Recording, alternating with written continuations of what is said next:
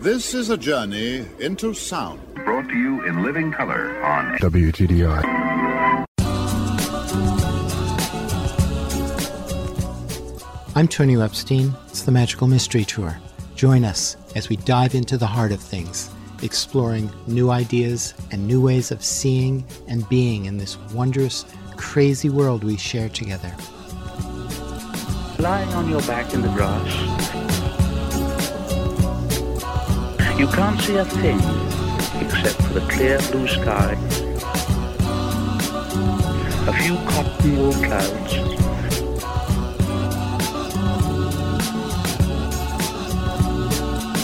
higher and higher in the great dome of the sky, filling it with song. Higher and higher, filling it with song.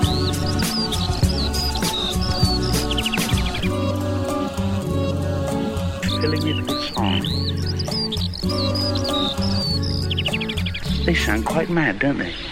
It's happening. I can feel it. How would you explain it? It's beautiful. God, it's God. I see God. How do you like that? Why, it's preposterous. Thank you very much. We care about your world. Stay tuned.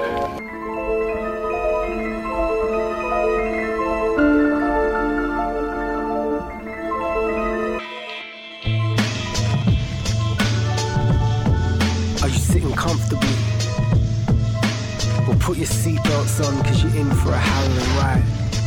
Cause I am the narrator, the voice that guides the blind, following not with your ears but your mind, and allow me to take you back on force through time, to explain the significance of things you may think insignificant now, but won't further down the line.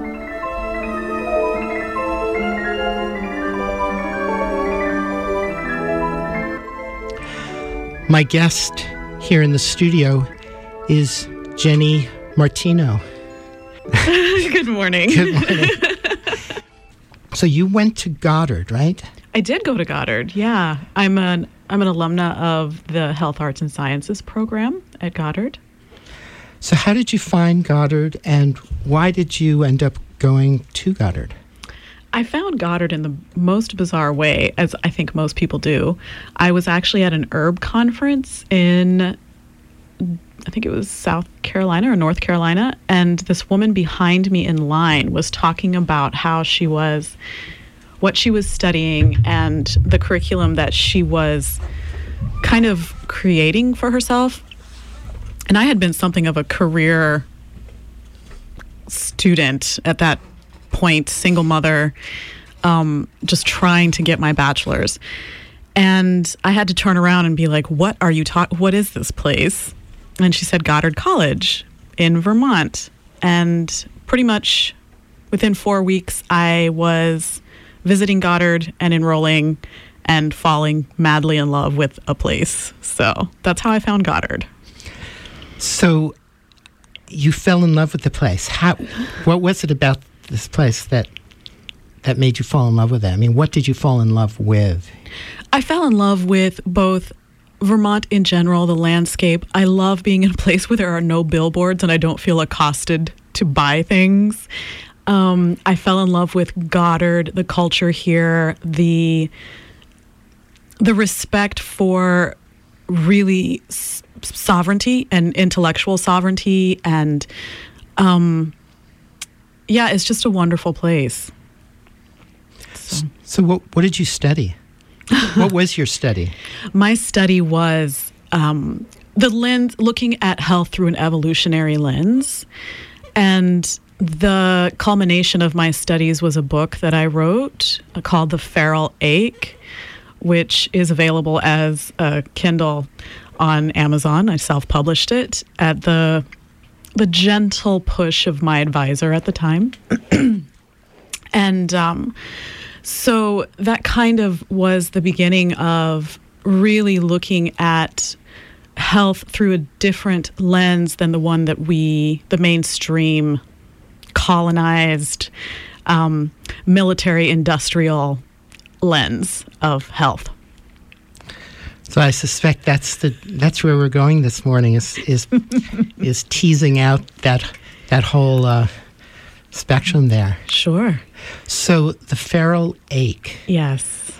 That's a very interesting sounding title. I looked online for anything connected to your name. I didn't find that. I had a website that I took down, but it is available on Amazon. It should still be.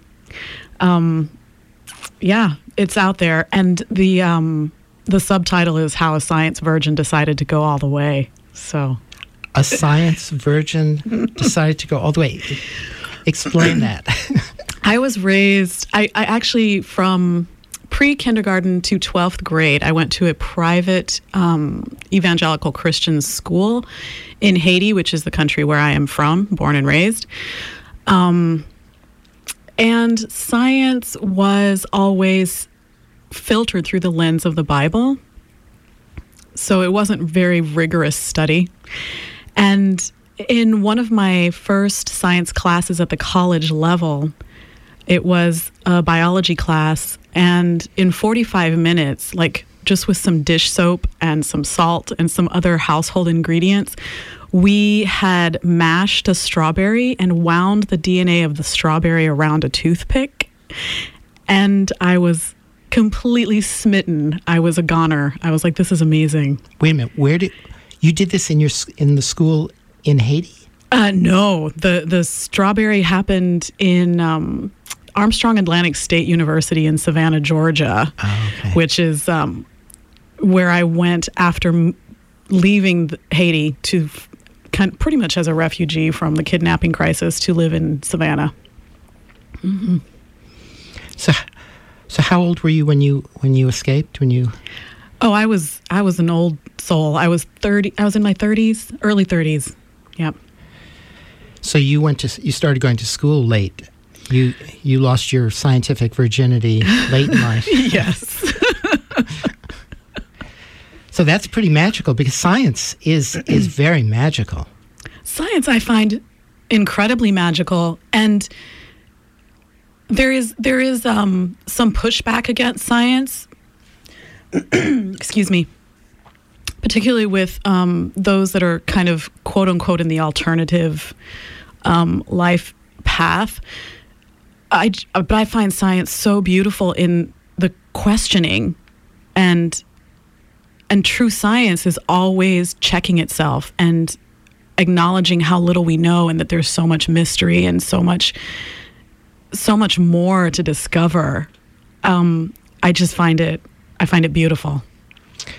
Yes, I'm one of those people who tends to push back on the current state of like mainstream science, the kind of entrenched, institutionalized science that says we know it all, and unless you can prove otherwise, this is it. Absolutely, I agree with that, with what you're saying, and the reductionist. Because we're all born scientists. We're all born observing and testing and experimenting and find out what happens when I do this. And once science has been colonized and through the civilized mindset that we have to figure out, like there's this reduction that happens.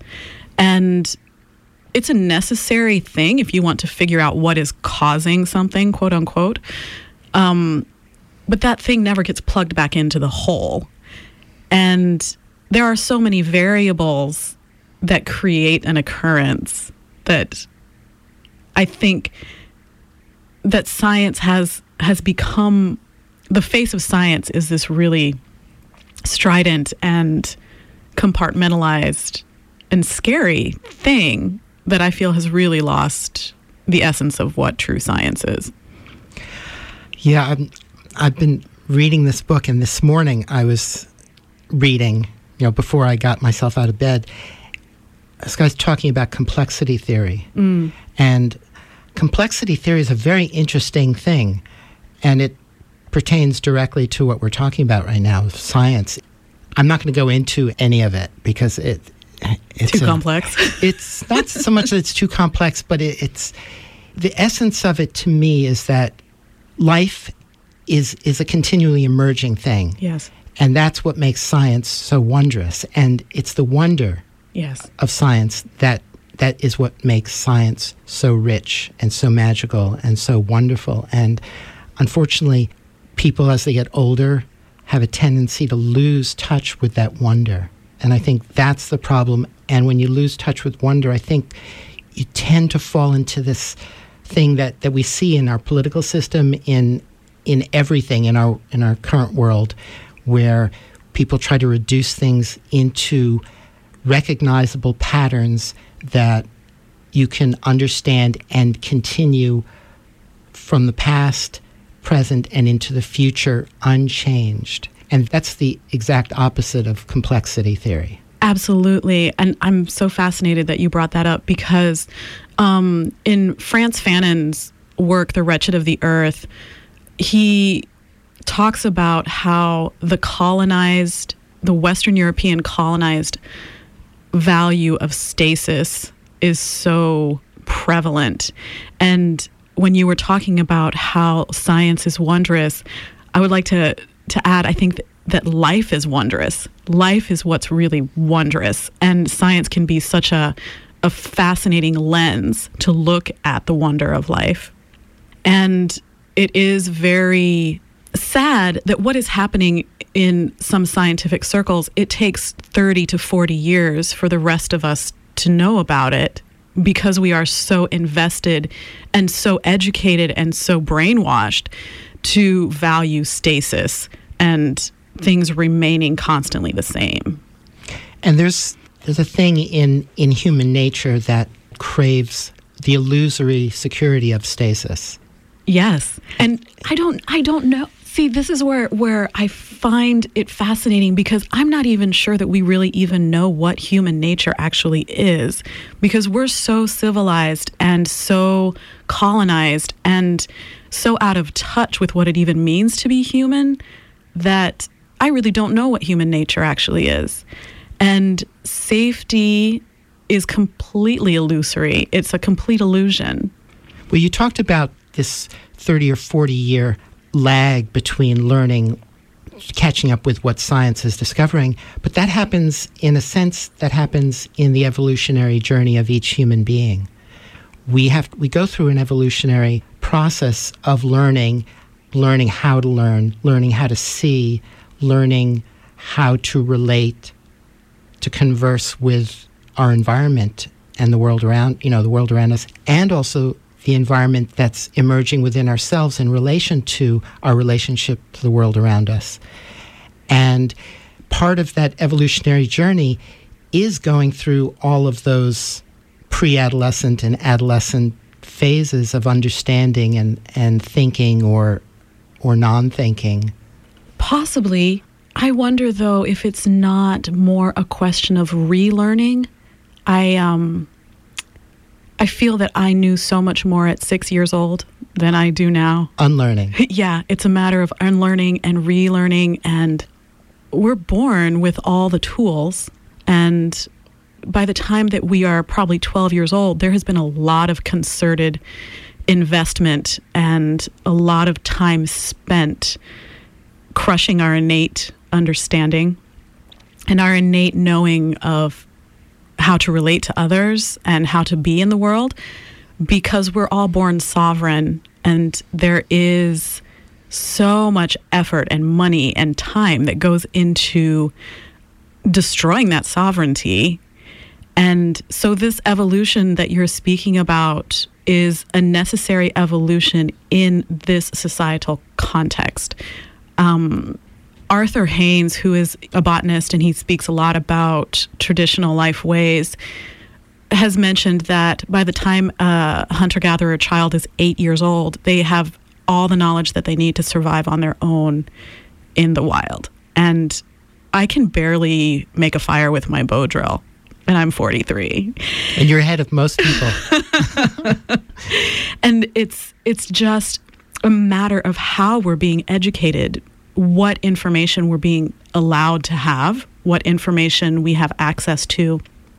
And the first and most important source of information that we get cut off from is our body. And it takes a lot of time for those of us that are in this particular societal context to even be aware of what's happening below the neck. And when you say aware of our body, what do you mean by that? Like, what does it mean to be aware of our bodies? And what is it that we can become aware of in our bodies? Wow, that's a really broad question. Where would you begin? Because that's an evolutionary journey as well, particularly for people who get lost in the Western culture. Yes, most definitely. Because the Western culture, well, first of all, what I do want to say is there is no such. This is kind of the field of embodiment studies and embodiment. It is not possible to be disembodied. We are always in our body. We are always aware of some part of our body. It's just that in the Western, and we'll just use that as shorthand for the society that most of us live in, the Western cultural context really worships at the shrine of the brain, and devalues the rest. And devalues the rest completely. However, your consciousness can move throughout your body. You can be aware of where your toes are. You can be aware of that pain in your lower back. You can be aware of, because every single one of your cells is equipped with proprioceptors, and that's just like a $40 word to explain that your cells know where they are in space and that they know that they're part of you. And that they're in constant communication with the rest of us. Absolutely, in constant communication. So awareness is something that you can actually move around. And my very favorite embodiment practice is to be barefoot. That's my absolute favorite because the soles of your feet are as far as you can get from your scalp as possible. And it actually puts you in touch with the actual earth, the planet. It introduces you to textures. It starts to change the map of your brain. That's where I would begin, actually, is just take your shoes off and go outside. Go outside, yeah. I wish we had some either dirt or grass here, or sand. Sand is my favorite. Warm sand on the beach to walk in. Yeah, I'm from the islands, so I love myself some warm sand. So I can totally relate to that. So talk about, what is the value of having that kind of embodied awareness in our body below our neck?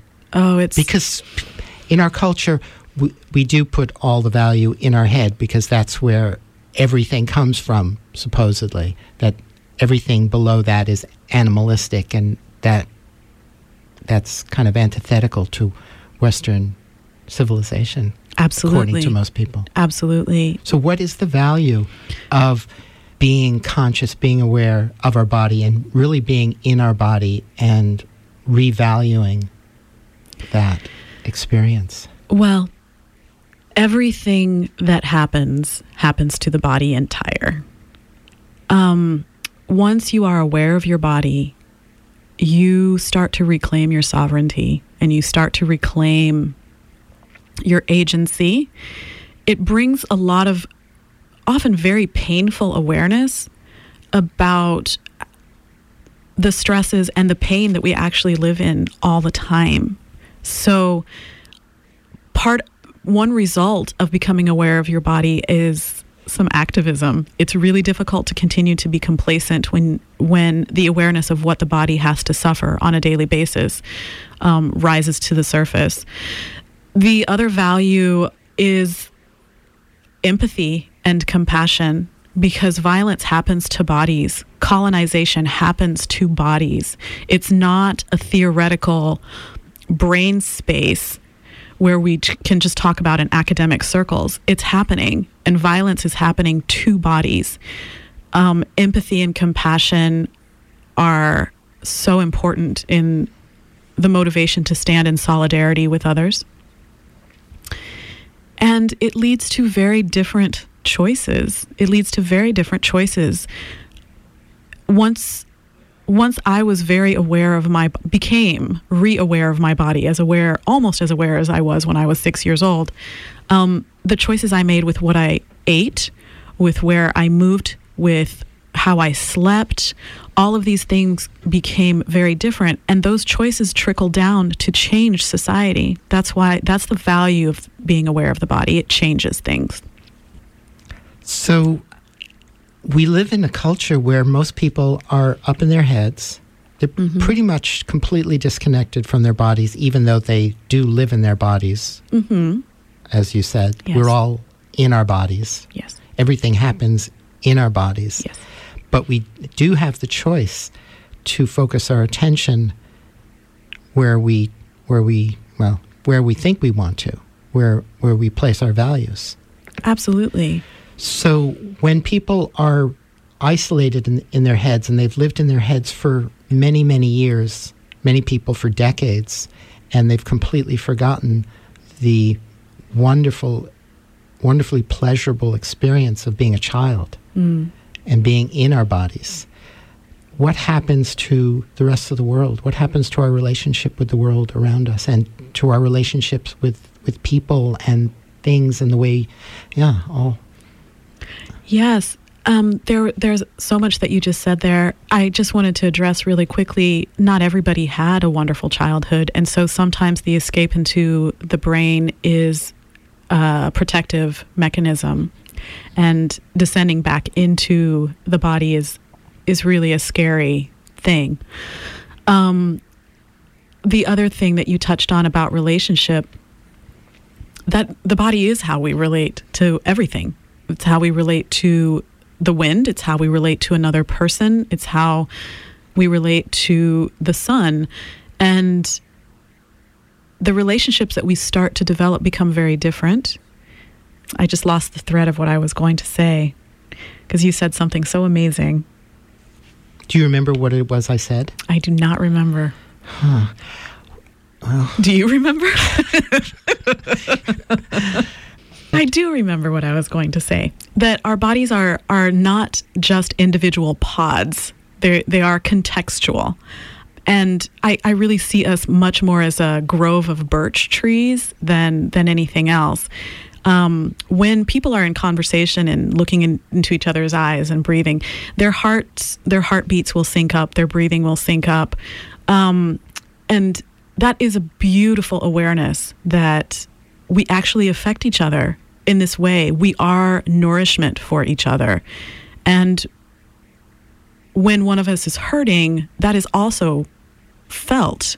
And that feeds back into the empathy and compassion piece, because my compassion for someone is felt because I feel what they feel, and on a very physiological level. And when I shut myself off from that, it's easy for me to perpetuate and be part of, complicit with whatever the system is that is keeping that person suffering. So we're talking about the dynamic between the sense of separation and the sense of connection. Sure. As you were talking about that, I was thinking about the mycelial world. Yes. Where there's this huge, like supposedly 3/4 of the planet or 2/3 of the planet is actually covered subterraneally by these bodies, massive bodies of mycelial culture or mycelial life. And then individual mushrooms or fungi emerge periodically from this fruiting body that lives en masse. And that reminded me of the notion of the field from which everything seems to emerge according to that theory, which a lot of different well, not a lot, but there are a lot of different fields of study that are discovering that, including physicists. I mean, the early quantum physicists were all saying, this is it. This is where it's all emerging from. And that's the basis. And then it disappeared. Until very recently, people are bringing it back, but they're getting a lot of pushback. But anyway, back to that mycelial metaphor, which, again, it's going back to that same principle of interdependence and interconnection, that we're not separate. We have the illusion of separation. And even Einstein said, he has a very famous quote, which I don't remember exactly, that the sense of separation is an illusion. Yes. And absolutely. It absolutely is. And when I talk about the importance of bodies, I want to make clear that it's not just the human animal. It's not that just Homo sapiens body that is important.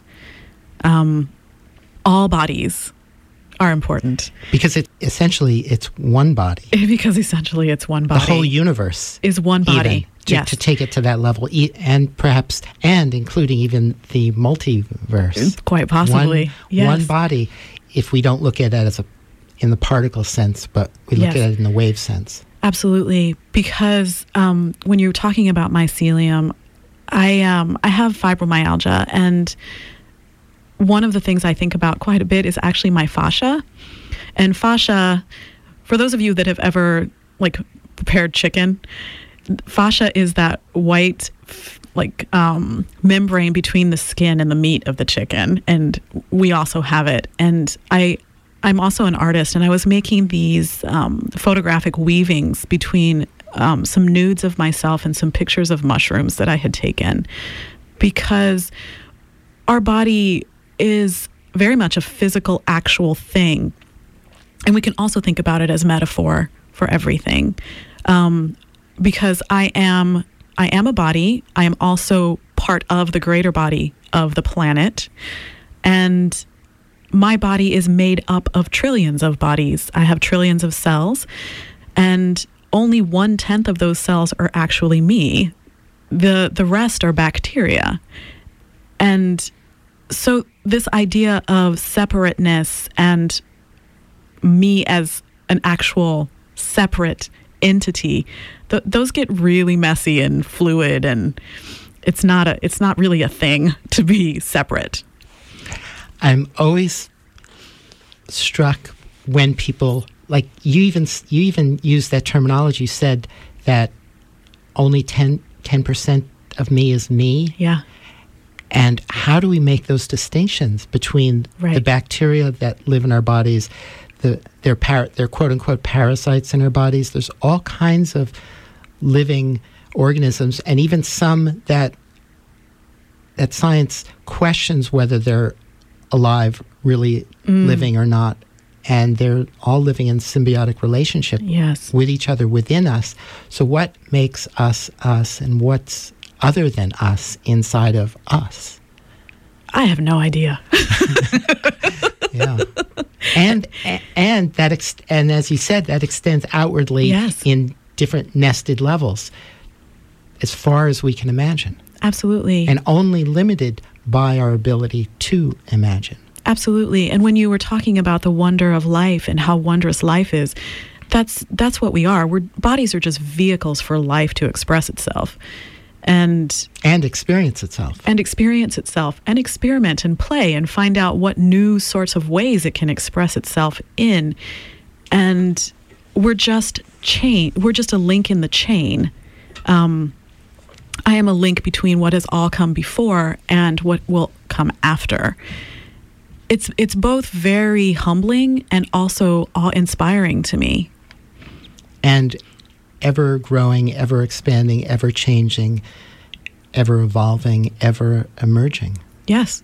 Not stasis. Not stasis. Not the colonized view, not the colonized value at all. So whatever we learn, there's always so much more to learn. And the thing that more and more I come to realize as I get older is that the more I know, the more I realize I don't know. That the universe expands way faster than the speed of my learning. Or so it seems. Yeah. And at the same time, I feel that learning is something that be directed.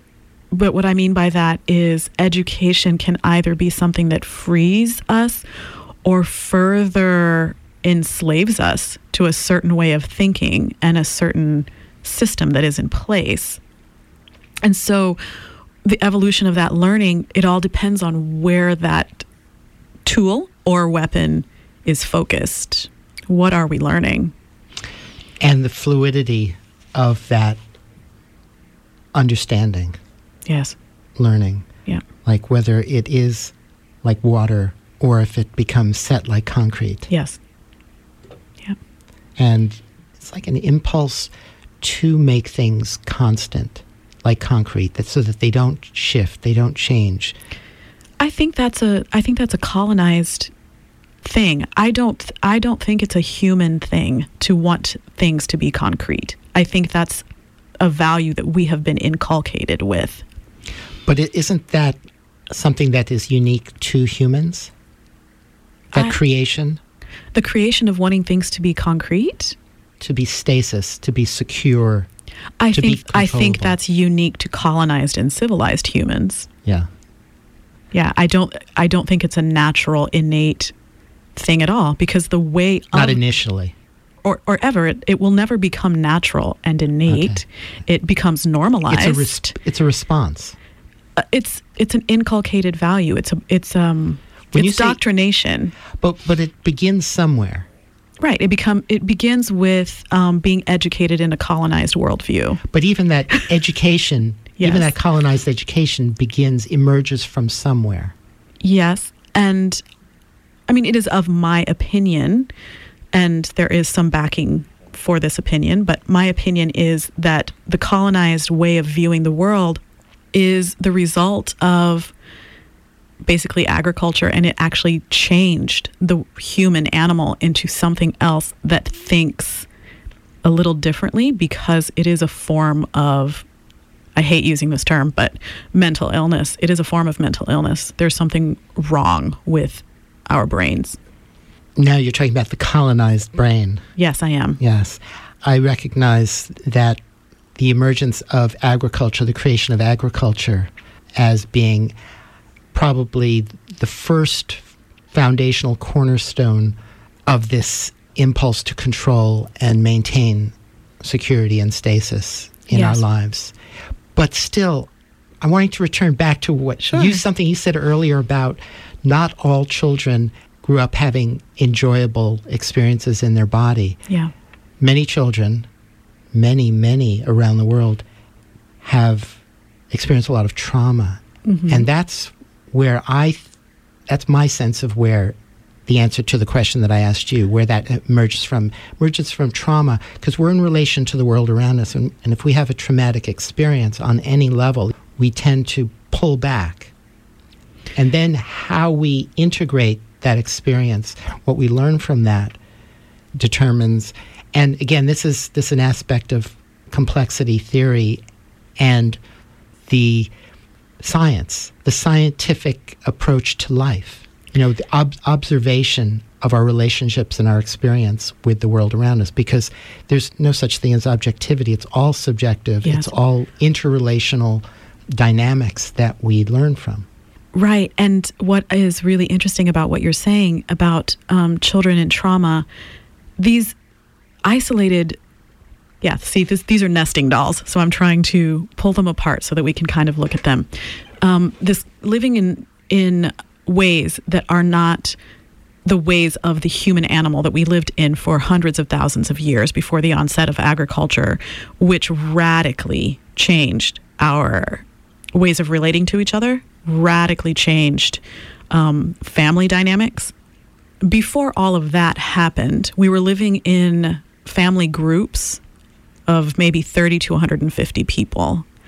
And this idea of a traumatized child then having to deal with their trauma on their own, it's really, really difficult for us to even comprehend what it was like to live in a family group where our parents were pretty much everybody.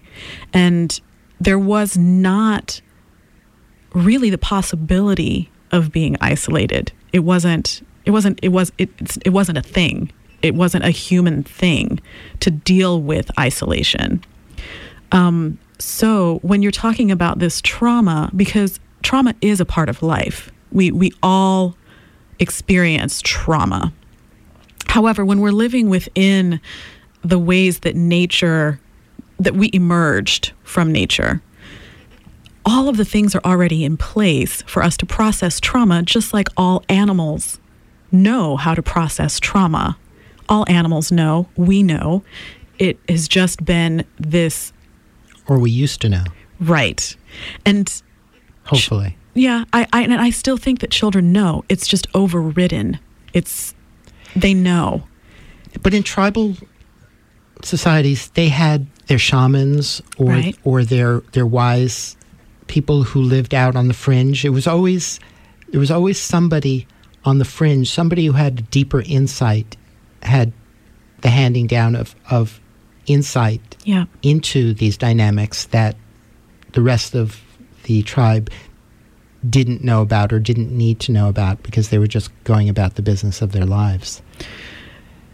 Yeah, and this gets messy because we don't really have the stories from the people themselves. This is all through our colonized, educated eyeballs looking at this through our own stories and our own lens. Right, we're filtering it through. Absolutely. Yeah. So it's really difficult, even for me, to speak with a whole lot of authority about, well, this is how it was, because we really don't know. And I think that's really uncomfortable for us to admit that we really have no idea what it actually means to be a human being. Right, and the only way that we really can get any sense of that is to be really present in our bodies. Boom. In this moment. Yes. This is it. This is the it. only way. This is it. That's correct. Yeah. Yeah.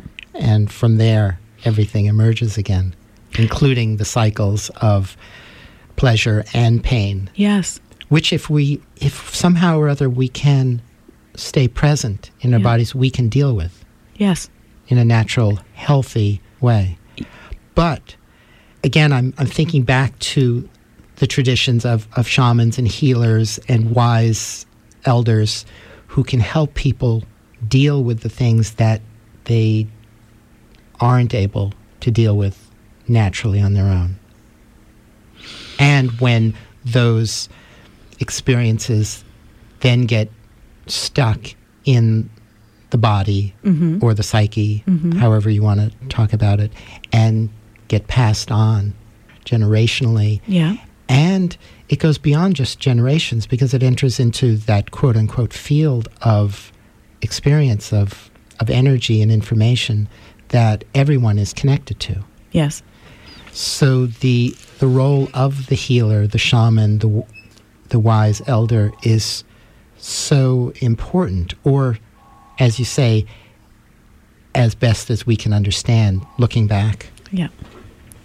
Good morning, you're on the air. What about people who are deeply into yoga, the sort of people who go to India and do it 5 hours a day? Are they in touch with their bodies? I am not an expert on yoga. I've practiced yoga every once in a while. The practice of yoga began as a way to actually silence the body in order to meditate and enter the mind. So Pure mind. Whatever that means. Right. I have... Pure is one of my least favorite words. Right, as opposed to the colonized mind. Sure. Right, pure. Maybe. Right, Yeah. What is purity? Yeah, purity. Ugh, that gives me the heebie-jeebies. So the practice of yoga in and of itself, that's tricky because the intention of all of these exercises was actually to silence the body. So that's all I'm going to say about that. To be clear in the body, perhaps. For the body to be clear enough that we can release it in the moment? Right. And that's, for me, from my position, that's a bit problematic because I never want to release my body. I never want to silence it. I never want to cut off the communication of my body. Yes. I'm reflecting back on my experience of this. Okay. I think, yes, I imagine there are people who do get obsessed with the notion of silencing the body, but I think in terms of, there are times when the body itself will settle and become silent, the way a body of water will become so still that you can see to the bottom. The way that we practice yoga in the West is quite different, I'm sure. And I'm just speaking about the intention and the onset of the practice thousands of years ago. I did read the texts, oh goodness, 25 years ago, so it's all a bit fuzzy. Yeah, I can relate. But the intention of the creation of the practice, that was the intention, was to silence the body, and to make it still, to keep the comments of the body quiet so you could sit for hours and hours. Was that Patanjali? Yes, yeah, I think so. He was kind of rigid in some ways. Yeah, and I wasn't particularly enthralled with his approach. Yeah, and I mean, to be very clear, like my tradition, I come from Haiti, and voodoo is the cultural practice there, and if there's anything that's the total opposite of rigidity, that's what it is. And so my preference, my personal cultural preference and positionality with the way I was raised is to go dance to drums and not to sit still for hours. But that's where I'm coming from. So how much experience do you have with this? You left Haiti in your 30s, you say? I did. So you really were totally born and bred. Born and bred. So talk about that experience that you had of dancing and losing yourself in that mysterious realm of the body space. Because the body does include the mind. I don't see any real separation between body and mind. No, neither do I. I actually believe that the mind is actually the sum total of all of the experiences that the body has had. I both danced professionally in the National Dance Company, where we danced the traditional folkloric voodoo dances, and the drum beat, after a 2-hour class, I would kind of enter something of a trance-like state where I just felt completely all body. And I've gone to a couple ceremonies. How to speak about that experience? It's difficult to speak about that experience because it's a wordless experience, and English is not my first language. So I'm 2 steps removed from being able to describe the experience. It is certainly highly sensual. All of the senses are very aware and alert and engaged, and it's a thoughtless experience. So you talk about the highly sensual experience, that the senses are engaged. Are the senses, in a sense, merged with the environment so that there's no sense of separation? Well, absolutely. And the senses are always merged with the environment. It's just, I'm no longer thinking about the fact that my senses are merged with the environment. And you no longer have an awareness of a separate self. Correct. Yeah. Because that, to me, that's the experience, that's the true experience of being present. Yes. In the moment. Yes. And in that sense, the present moment, that experience of the present moment, is the portal to everything. Yes. In each moment. Yes. Yeah. Mm-hmm. Where the magic and mystery and everything is eternally. Yes. Yeah. And continually emerging, so that it's not a stasis of a sense of presence and experience. Right. Because, I mean, all that we actually have is the present moment. Right. That is all that we have. Yes. And the brain evolved to solve problems and to take in information and create the next step, figure out what to do. But all that information is coming from the body. We've inverted the process, where now we sit and think about what to do next, where the natural process is to be in motion, and then the brain takes in all that information and decides what the next step is. And since now we spend most of our time so not in motion, so immobile, so sedentary, that the brain, in my opinion, is just bored to death. It is just bored. And so it just creates all this chatter and all these possibilities of what we could be doing right now. And in that way, there becomes this massive barrier between just being in the present moment, because there's just so much brain talk and so much brain chatter. So it's a system out of balance. Oh, completely. Because I I reflect back on Gurdjieff, and he talked about we're three-brain beings. There's the body, the heart, and the brain, the mind, heart, body, which are not separate, but they are in relationship. And when any one of the three atrophy or get lazy or just fall away, then we're out of balance. Certainly. And of course, the other brain, the second brain, the gut, the enteric brain, this is something that I was borderline obsessed with when I was in undergrad, was the enteric brain. And because the enteric brain is our gut, that's where the bacteria live that aren't necessarily us, yet we are living in symbiosis with them. And what happens when we eat in a way that is not sustainable or natural to our species, we change the bacteria that are there, and it's completely different colonies. So it's differently colonized. And we have changed the primary way of understanding the world, and our brain, because we are no longer eating correctly, we're no longer thinking correctly. Yes, that's something I've noticed, that the way I eat can not only affect my body, but it affects my moods, the way I think, the way I perceive, and the way I feel. Absolutely. In response to all of that. Because we see ourselves as thinking and all of these things coming from the organ of the brain, of the gray matter, but that's not where any of it comes from. It's all coming from the body.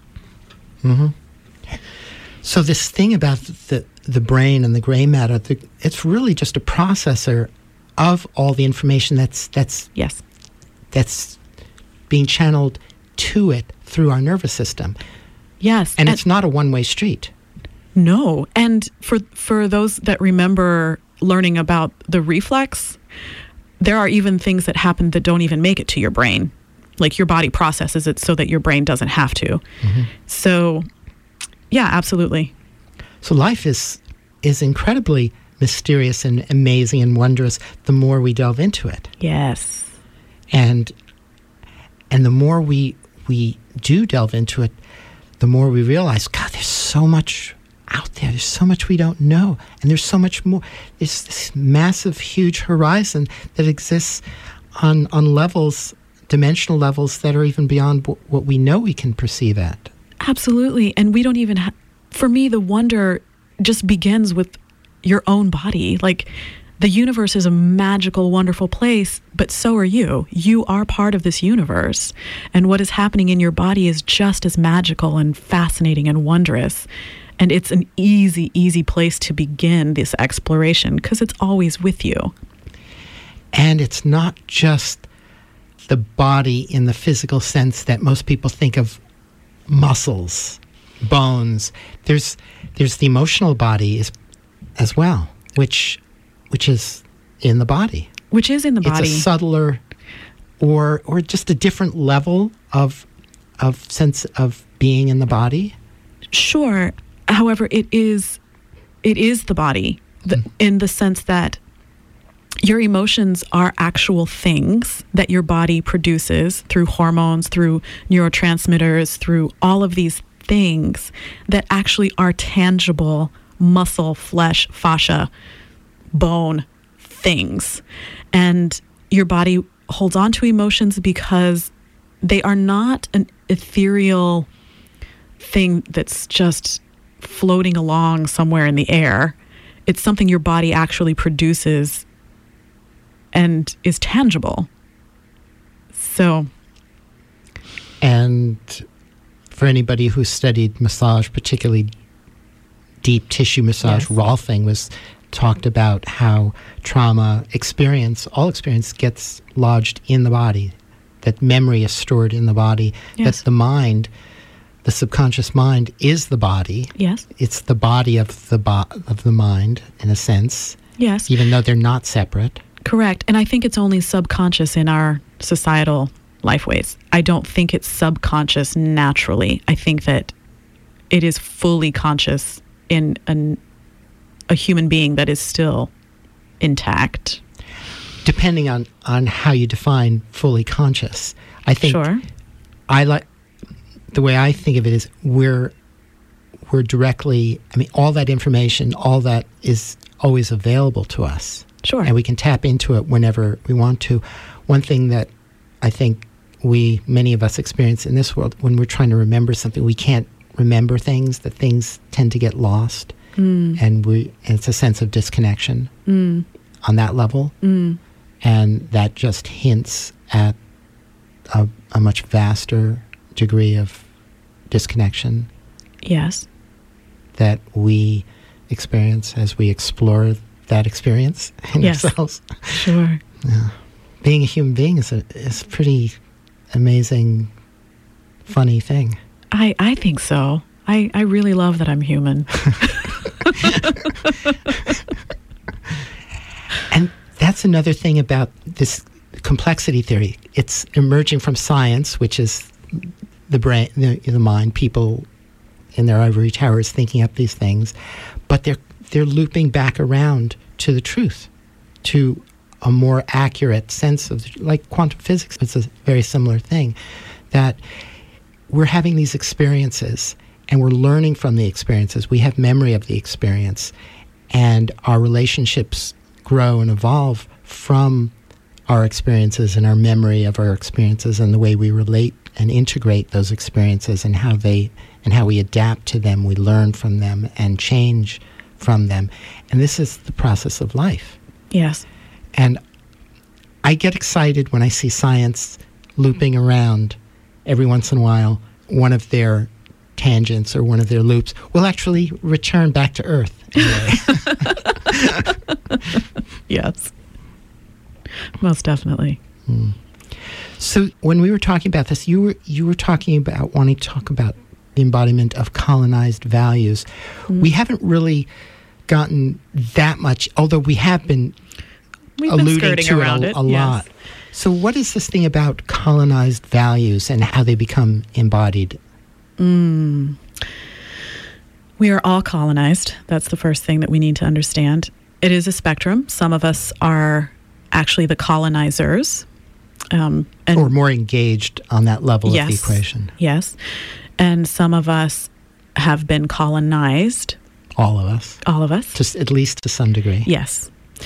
And the large part of that, for me, the two goals of colonization are to create a monoculture and to create passive life forms. That is what colonization does. And the values and the methods to support those things are things such as valuing stasis, valuing purity and wiping things out, sterility, valuing submissiveness, valuing these ideas that somebody else will tell you how to live and how to be, and to be a good citizen and obey. These are all values of colonization. And the way that we embody them, they are vast, and we can't even see them because they are just life to us. They become the water that we're swimming in. Absolutely.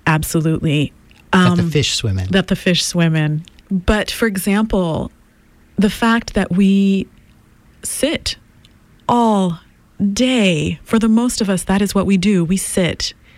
And one of the first things that colonizers do when they decide to colonize a place is to grab the children of those who are there, whose land it actually is, and put them in chairs in a classroom. And this actually changes your anatomy. It changes your body's capability to gain an upright posture, and it tucks in your pelvis. It atrophies your psoas muscle. It rounds your shoulders, which means you can't take a deep breath anymore. And these are all the postures of subservience. And it creates one way of thinking. It creates a monoculture by wiping something else out. It's a cultural genocide. And so that is just one small example of what I'm talking about. And when I talk about passive life forms, I don't just mean humans. We colonize by wiping out and stripping the land of the native plants that can survive without us. They don't need us. And we plant these domestic garden plants that demand so much time and attention. They are receivers. They need attention. They need us. And we usually do that by planting, and it becomes a monoculture of corn or other things like that, where we've wiped out diversity. And when you look around at our culture, when somebody veers outside of it, either in their presentation, the way they cut their hair or anything like that, that threatens the colonized monocultural value. So it is also one of these things that's really complex, but that's kind of the beginning, I think. I'm speaking with Jenny Martineau, and this is the Magical Mystery Tour on WGDR Plainfield and WGDH Hardwick. Education is a hot topic. Yeah.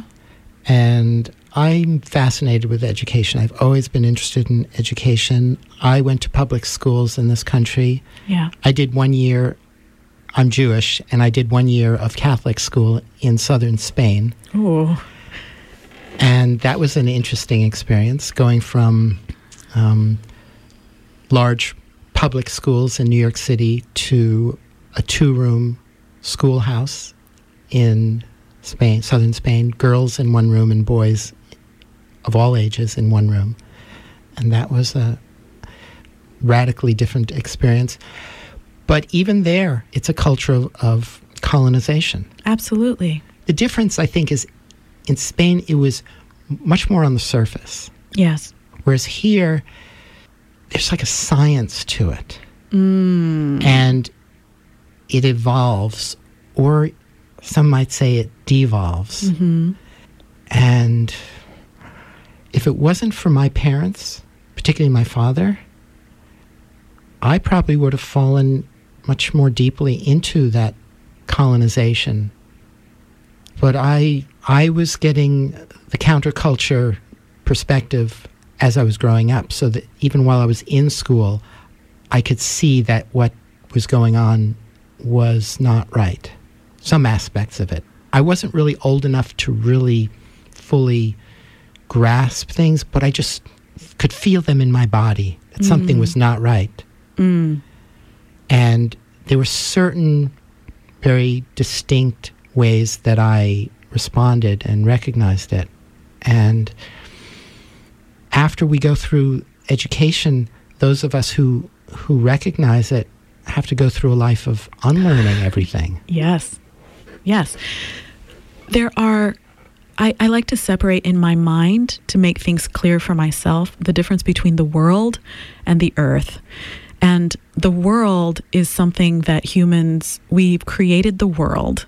And when we talk about the real world, we're talking about something that's actually not real at all. It's just something that we've all agreed to behave in. And for the most part, we are all educated for tools to operate in the world, and completely helpless and uneducated in relating to the earth. And I find that such a tragedy, because civilizations rise and fall all the time, and the world is precarious and fragile, and it's not real. It's that illusory safety. The world will always be there, but it won't. The earth, however, is there. We may not always be here, but the earth is there, and we are all pulled away from the earth in this process of education to become more effective cogs in the wheel of the world. Of the imaginary world that we're all agreeing. World. It's the consensus reality. Yes. Yes. Yeah. That really is, in pretty much its totality, is completely separate from the earth. Yes, and that is what most education is that perpetuation and indoctrinating children to believe that this separateness is a thing, that it's a real thing. And that it's more real than anything else. Yes. And that earth and that dirt and the greenery Yes. and the rain and nature and animals. Yes. That's not real. That we create zoos Yes. and we create movies and we create all sorts of artificial representations of it that create an artificial barrier, like a glass Yes. barrier through which we can look at it as a separate reality. Yes, and you've just described houses and cities, that we also are an animal living in a zoo. We have zooed up ourselves. Exactly. Yeah. Yeah. Knowledge, it can free us and it can jail us. It can enslave us. Yep. It can limit us. And that's why the body is so important, because it always will take you towards freedom. That's where it wants to be. It wants to be sovereign. It wants to be out there walking in the woods or engaging with its natural environment. That's where it's most happy. I love this term sovereign and sovereignty. Yes. And it's often talked about just in terms of royalty. Yes. But that's a metaphor for who we really are. Absolutely. And it's been such an important word for me because I actually grew up, like I mentioned, in Haiti, and that's where I'm from. And I learned very early on about how important national sovereignty is, that a nation must be recognized as sovereign, and what happens on a national level when a nation's sovereignty is not respected. And then I just took that as further and think about my individual sovereignty. And my individual sovereignty, by sheer definition, must recognize every other individual's sovereignty. And sovereignty is my guiding, like it's my word, it's my totem word. It's very important to me. And you talk about it as being an experience that we can really only have in our bodies. Absolutely. Directly. In our bodies. Directly. In the very moment that we get to experience it in. Yes, it's all about consent. It's all about non-initiation of violence. It's all about these things. And when we say that the only way you can be successful in this world is to sit here for 8 hours, that's quite a violation of sovereignty. Mm. You're from Haiti, and you brought up national sovereignty. Yes. And Haiti is one of the nations of the world who have been trampled upon yes. most, and after that have been disregarded yes. the most, has been subject to some of the most devastating circumstances environmentally, politically, yes, and then completely dismissed as being irrelevant.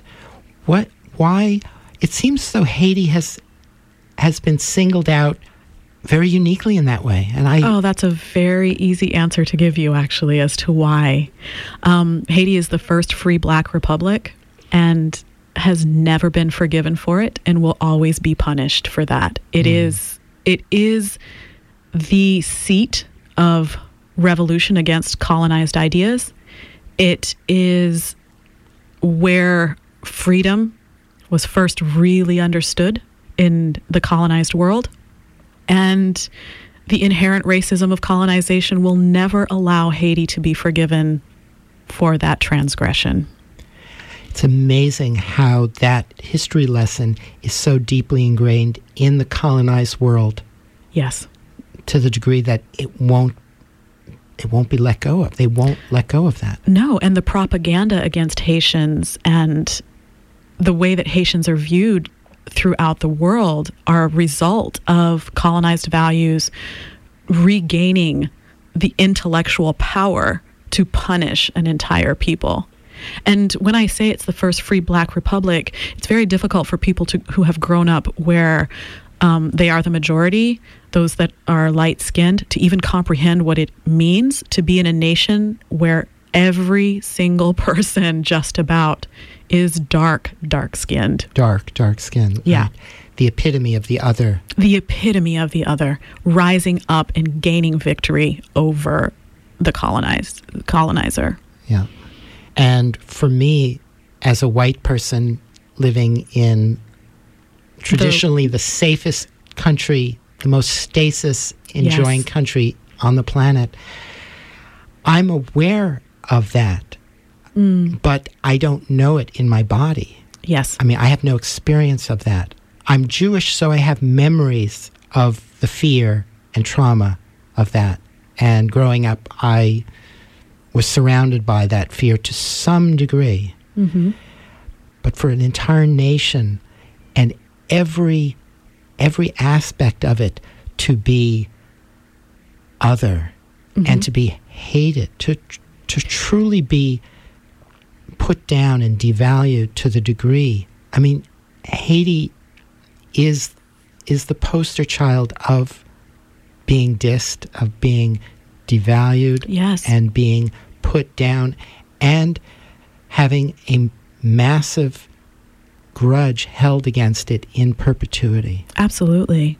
And my experience of growing up there was really quite unique. This is the radio, so I am biracial. However, if you just saw me walking down the street, you would assume that I was white. I'm really quite light-skinned. And so I actually grew up with the experience of being other. I didn't grow up with the embodied experience of being in the majority. And so being in the United States is just this really bizarre experience for me it's almost like my entire world is being turned inside out when I'm here. It's just very strange. How is that? I hear that, and I can understand intellectually, but I don't know that experience. Yeah, it's really difficult to describe. Nobody knows just by looking at me that I am other. I still identify in my head as being other. But when I am home, when I am in Haiti, I mean, I don't blend into a crowd. That's for sure.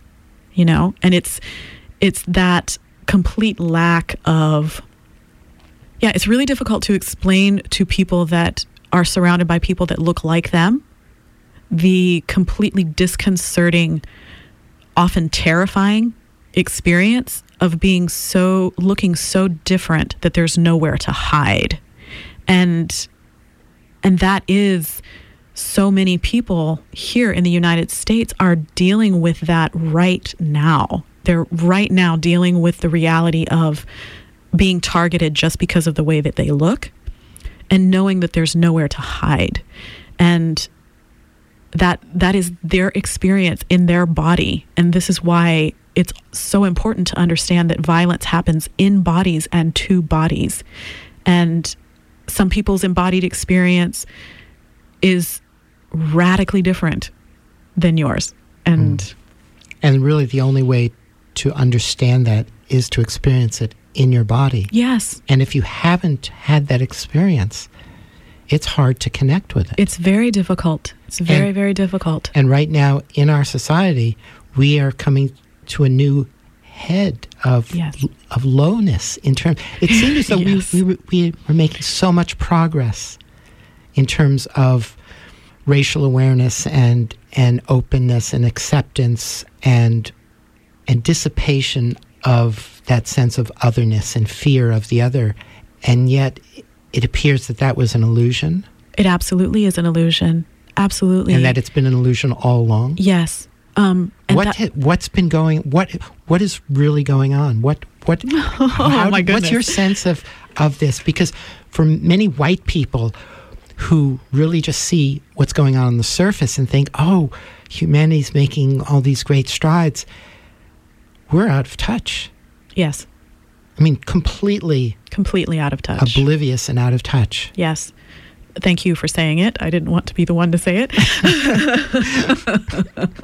I mean, when you talk about Haiti and what you were saying, that's happening all the time. Colonization is not something that's in the past. It's continuously happening.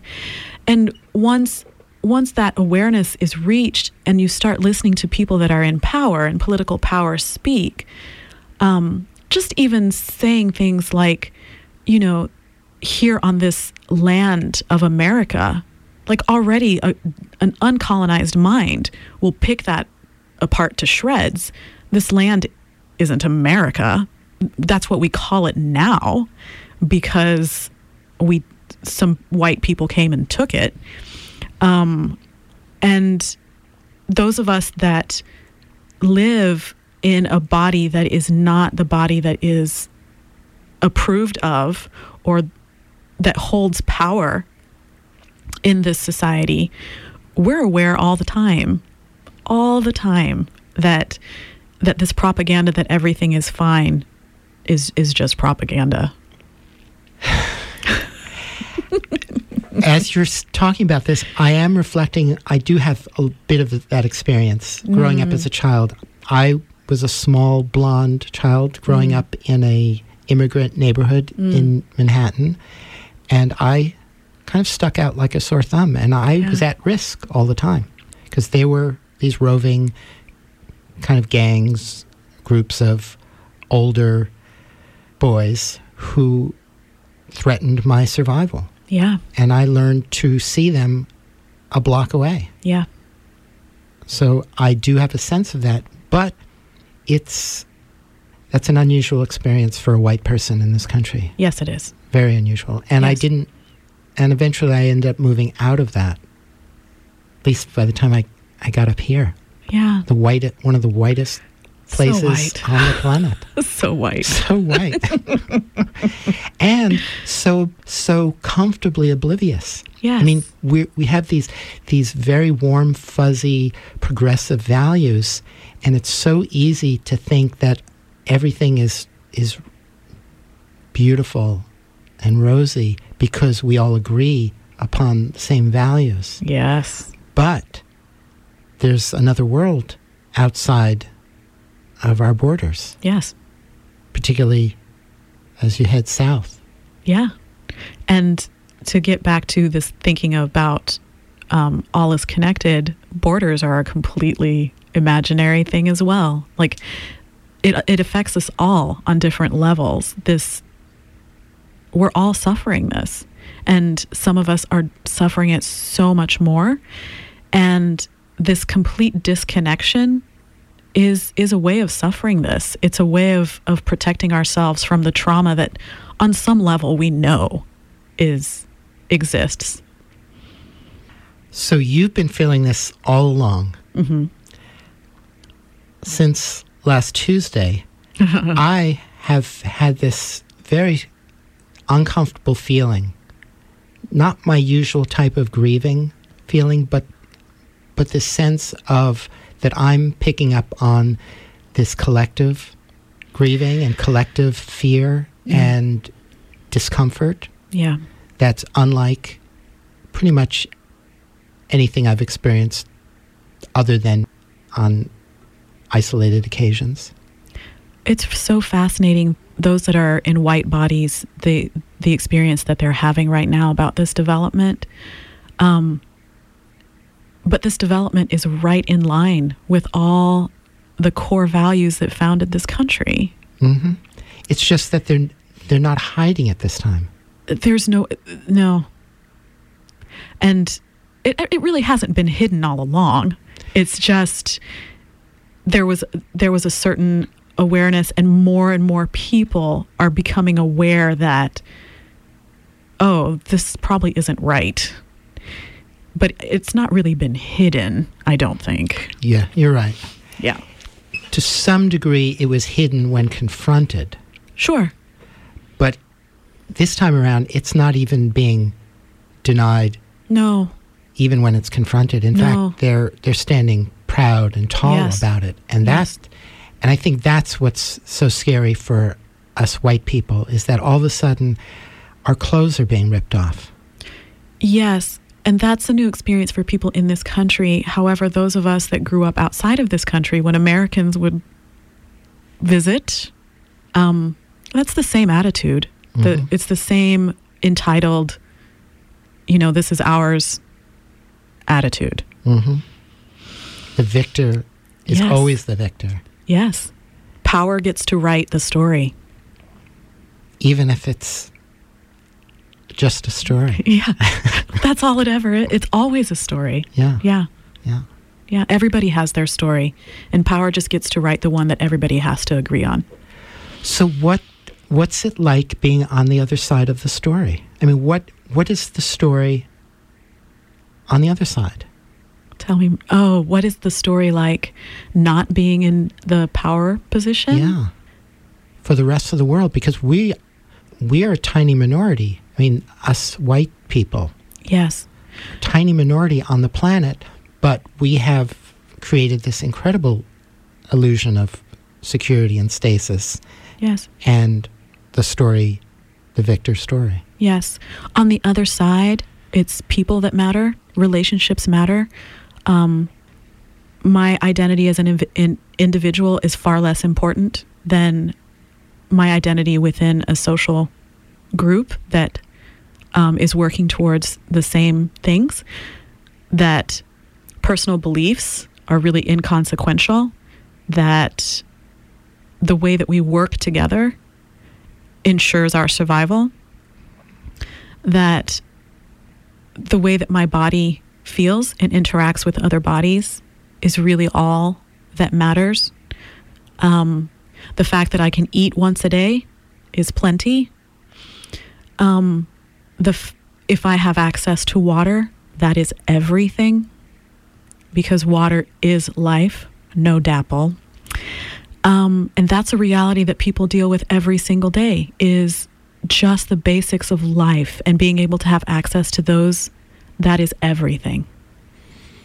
And in this country, we have this incredible luxury of the sense of individualism and the ability to think that we are kings and islands unto ourselves and able to do whatever we damn please. And it's really fascinating, because those of us that see the story from the other side don't see it as a luxury at all. We see it as very sad. It's like a sickness. It is a sickness. It's a separation. Yes. Yeah. Something that I've been tackling a bit on the show recently. There's this wonderful book, Dispelling Wetiko. It's okay. Are you familiar? It's based. The term Wetiko is a Native American term that refers to that sickness of separation. Yes. Of what can emerge from an isolated being. Yes. To put it in the simplest terms. Yes. But how insane it can be. It is. It's crazy making. Yeah.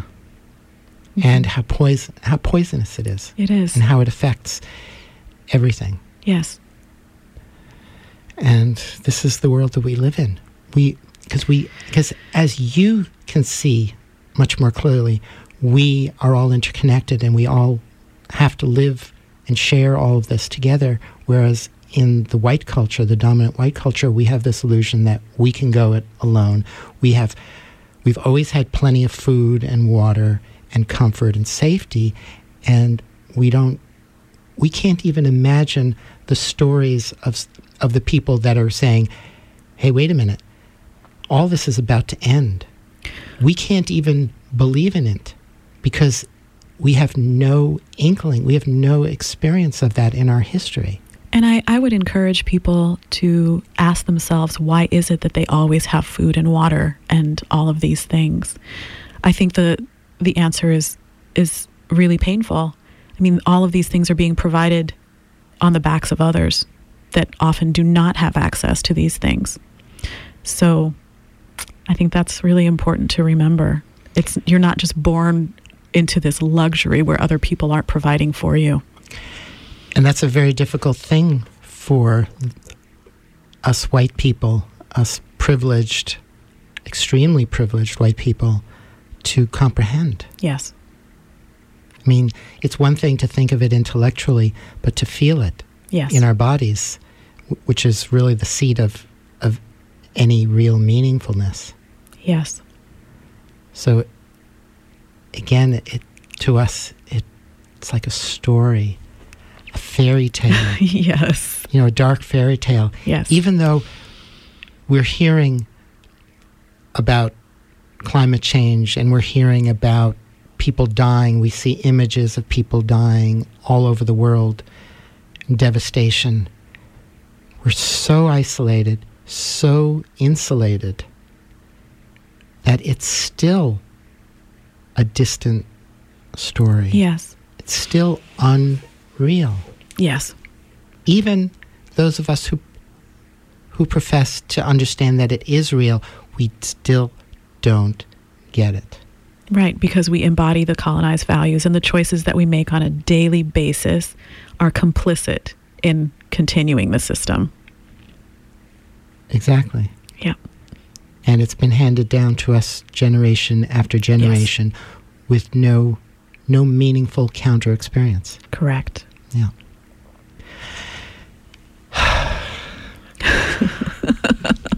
Wow.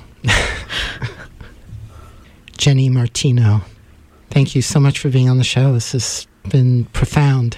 Thank you so much for having me. I had a great time.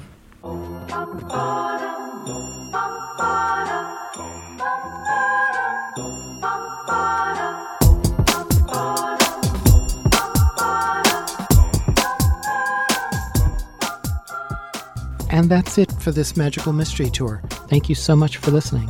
Until next time, have a wonderful week.